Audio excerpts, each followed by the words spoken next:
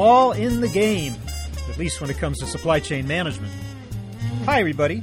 I'm Bob Bowman, Managing Editor of Supply Chain Brain, and this is the Supply Chain Brain podcast.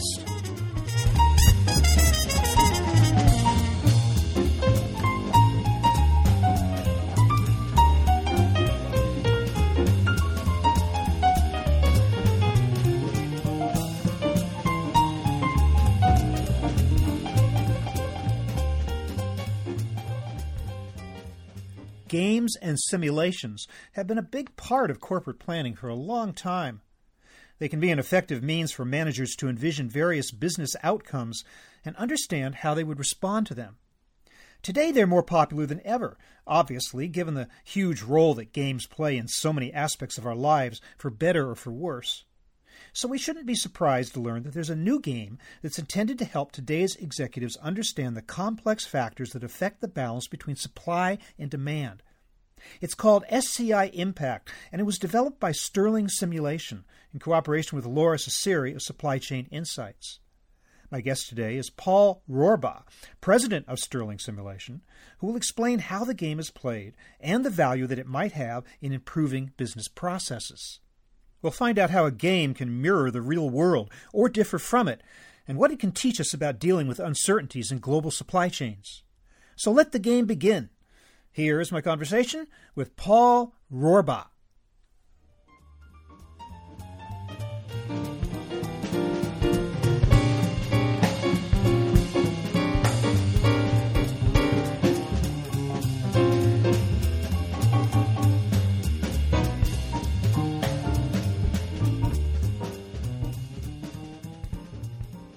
Paul Rohrbaugh, welcome to the program. Thank you. What can you tell me about the history of the use of simulation games in business generally and supply chain specifically? It's actually a very complicated question because simulation games are just a small portion of what's called serious games. And a serious game is any sort of a synthetic exercise that is used as a learning or instructional tool. And a lot of times the serious games don't necessarily feature something as robust as a simulation behind them.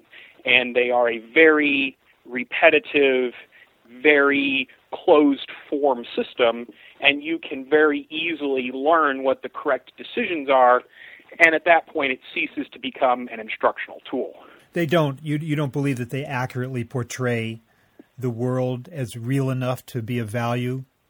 No, it's not so much that. It's just that if in some certain types of serious games, it only teaches a very specific objective, and once you've learned that objective, the game no longer can teach you something because you already know the correct decisions to make. And it ends up being an oversimplification of the real situation. And all serious games suffer from this to some extent, but by putting in a simulation component where the choices that someone makes allows a behind-the-scenes part to have interactions and emergent behaviors, you create a game that's a little more flexible, and there's not a set of magic numbers that will always let you win. How far back does the notion of serious games and the use of simulation games in the business world go? I have a feeling it's not especially a new concept. I don't know the origins of it, but it's been in use in some capacity for at least 30 or 40 years. It could predate that, but that's not really my area of expertise, the history side. Now, in the world of supply chain, the most famous one that everybody talks about is the so-called beer game, yes, which I understand was developed at MIT. Can you tell me a little bit about that? Well, the beer game is something that is very specifically designed to demonstrate inventory policies, bullwhip effect, value of information. It doesn't really address running an entire supply chain where you're dealing with trade-off decisions, multiple routes, different suppliers, production schedules. It's a very specific type of game. And for those type of questions, it's still a very useful tool, especially in academia.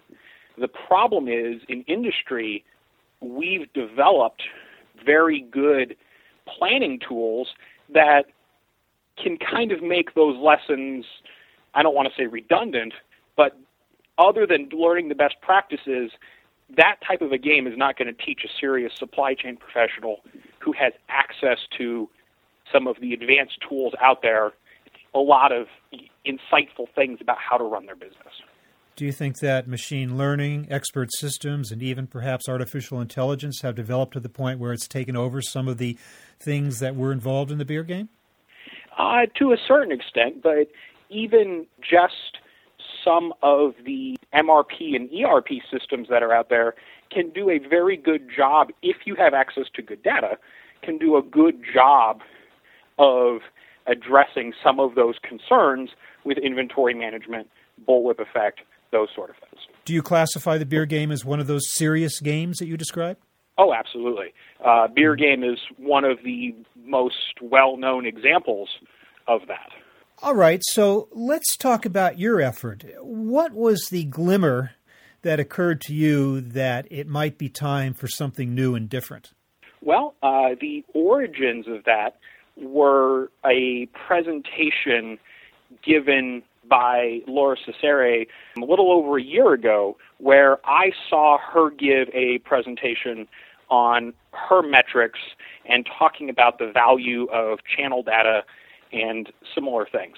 And at that point in time, I had already been thinking about how to develop a serious game using simulation, but I didn't really have a specific direction I wanted to go with it. It was just a general concept.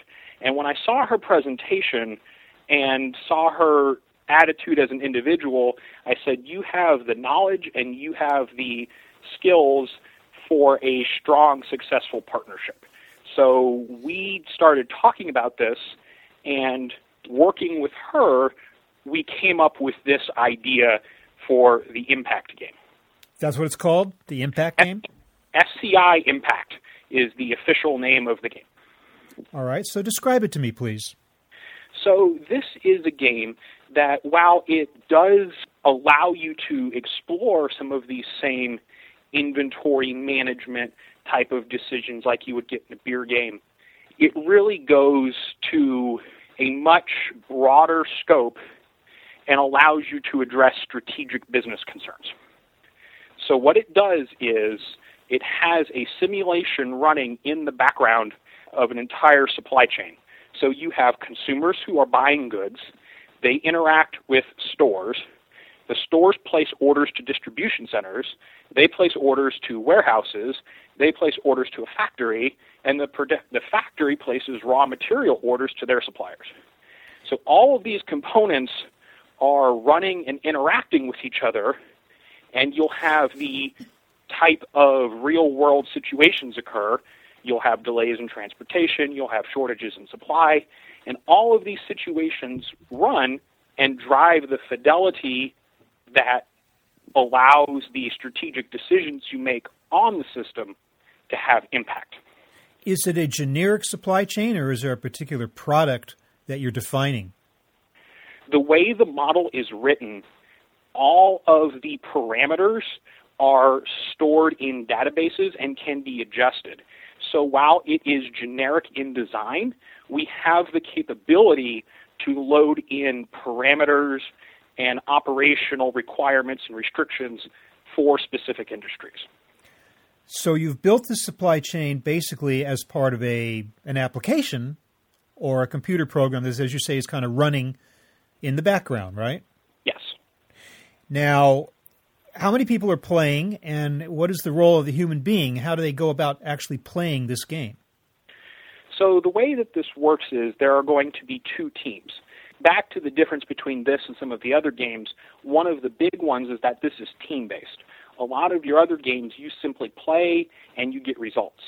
You know, this one here has a competitive element. So you have two teams of 5 people. And each one of these teams will be allowed to make all of the decisions that you would be when you are running a company. Do you want to write off inventory? Do you want to change your production plans? Do you want to go with a more expensive supplier of raw materials who has shorter lead time? You can make all of these decisions, and the game provides you suggestions, insight into what you should do, but you as a supply chain manager ultimately have to make these decisions. So you are the catalyst. The human person playing is the catalyst for what's going on. In other words, the game itself or the supply chain running in the background isn't throwing you curves and asking you to respond. You are kind of triggering the whole thing. Absolutely. And that right there is actually one of the key differences between this games and many other ones, is a lot of games hand you a supply chain that is in a state of disrepair. It has some sort of problem with it, whereas this, you are handed a company that is running properly, it has no serious problems, and all you have to do is keep it running properly. And while it sounds simple, when you start looking at some of the reports that come out and forecast uncertainty, and you start making decisions on suppliers, you can end up making decisions that are very detrimental to your supply chain. So the decisions you're being asked to make, it's inventory policy, it's forecasting, it's demand planning, it's ordering upstream, it's selling downstream. What exactly are the aspects of this that are part of the game? Right now, the biggest levers that we have to pull as a player of the game are your inventory policy and your raw materials ordering. The way the model is written, it does have the capability of addressing any of those factors because they are considered as part of the simulation, but a lot of them we just read from default values and don't let the user change for simplicity. We don't want to overwhelm them with decisions to make. So a perfect example would be, right now, the way the model is set up, it is considering a consumer packaged good product that contains resin, contains dye, contains corrugate, contains some of these other raw materials. And you can choose to have a supplier that is more expensive but has less lead time, or a lower cost supplier that can take you longer to get. And you can make the decision as a manager, how do you want to split your raw materials versus your production plan? And if there is a disruption in the supply chain, that'll have varying consequences in how everything operates. Can you determine the number of suppliers of a given raw material? Yes. The system is arbitrarily limited right now. We typically only have 3 or 4 different alternatives. Again, to make this somewhat simple, this is supposed to be a educational experience, but you have your different suppliers with your different lead times. You can even put in different ingredient quality if you want to, that sort of a thing. So then you have this, and then you layer on top of that a production plan as well as a sales forecast.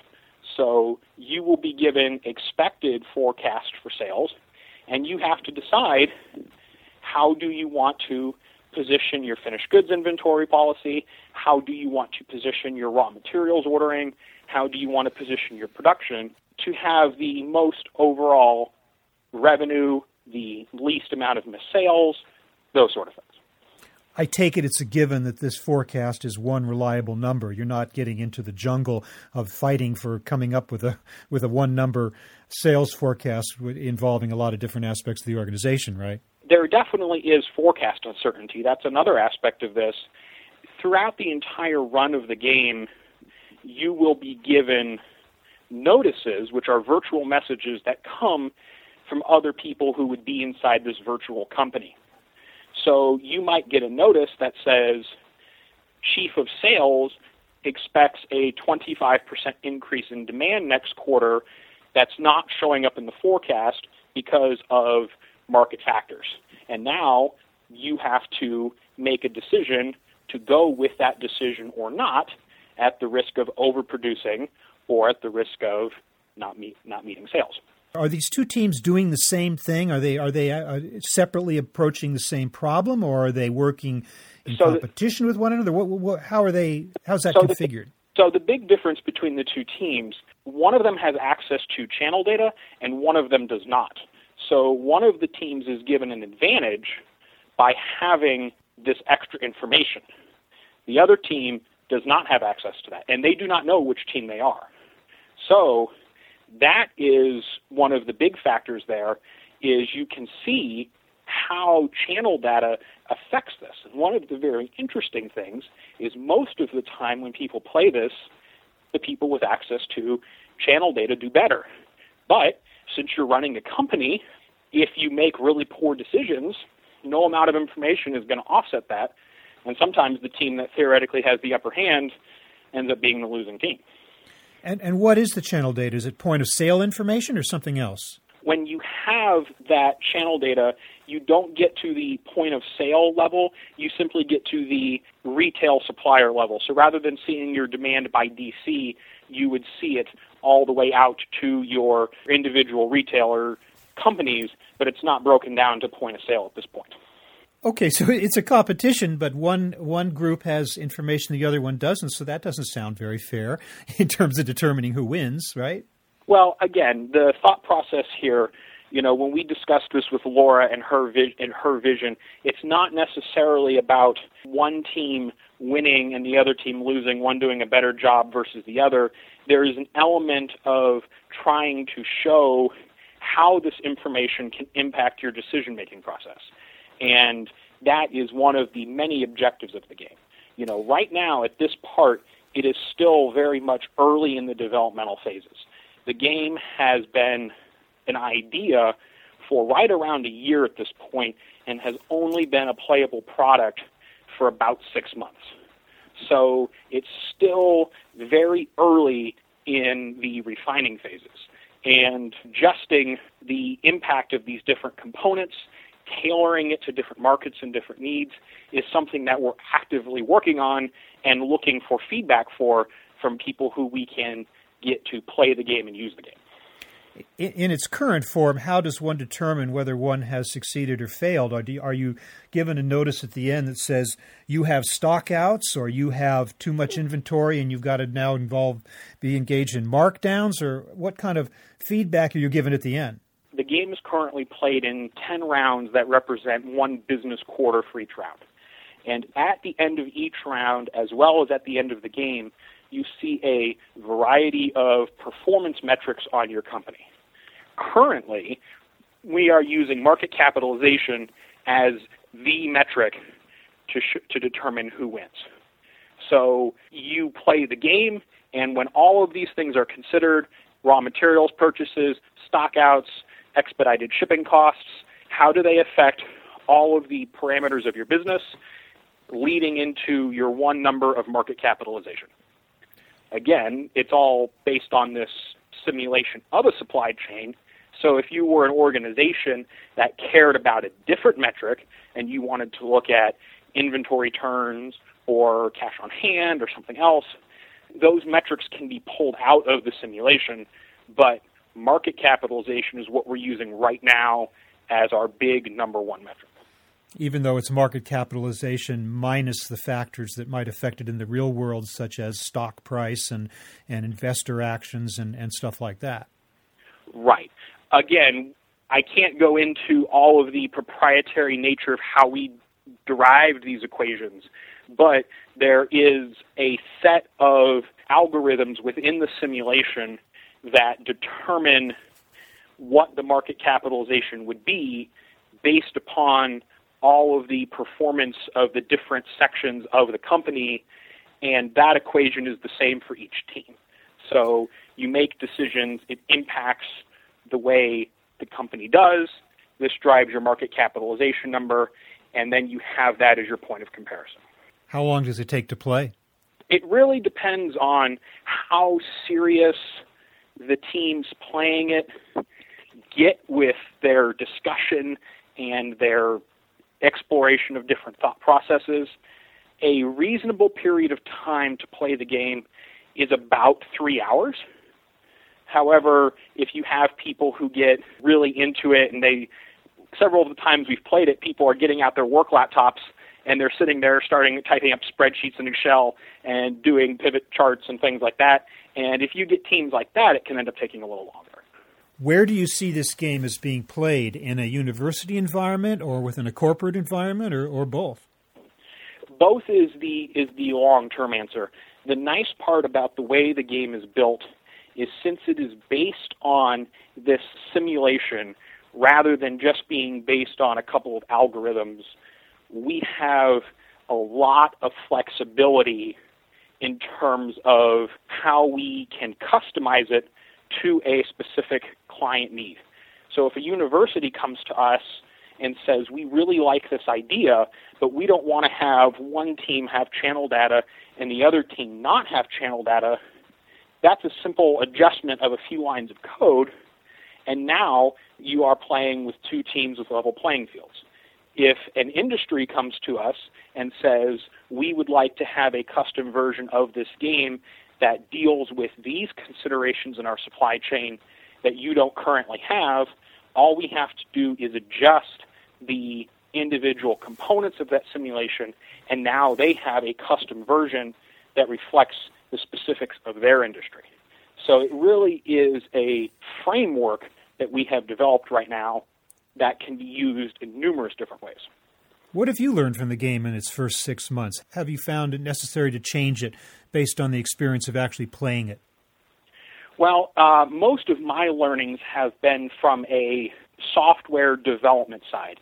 My company, Sterling Simulation, normally deals with simulation consulting. So we go into a business and build a simulation that solves a specific business problem.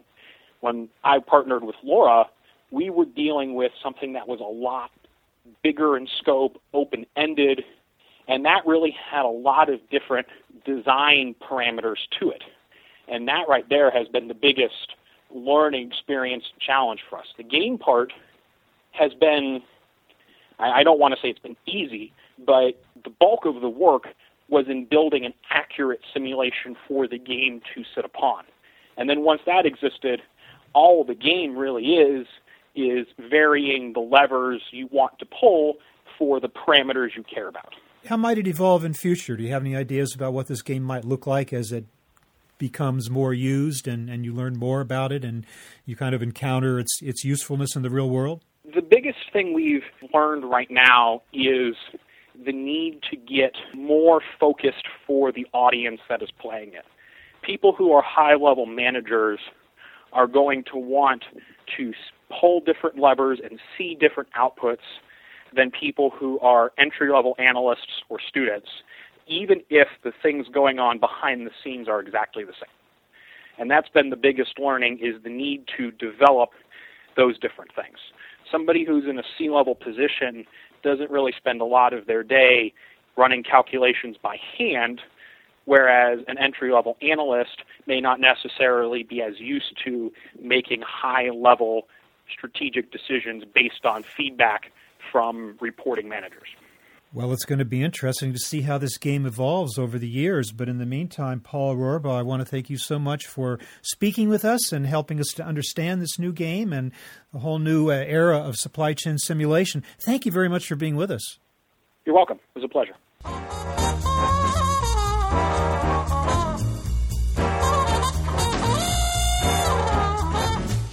That was my conversation with Paul Rohrbaugh of Sterling Simulation, talking about a new game that can help supply chain leaders cope with the real world. We're online at www.supplychainbrain.com, where we post a new episode of this podcast for streaming or downloading every Friday. You can also read my think tank blog, watch thousands of videos, and access all of our other content, including the digital edition of our magazine. Look for us on Facebook and LinkedIn, and follow us on Twitter @SCBrain. You can also download or subscribe to the podcast on iTunes. Got any comments or suggestions on this or any episode? Email me at rbowman@supplychainbrain.com. See you next time.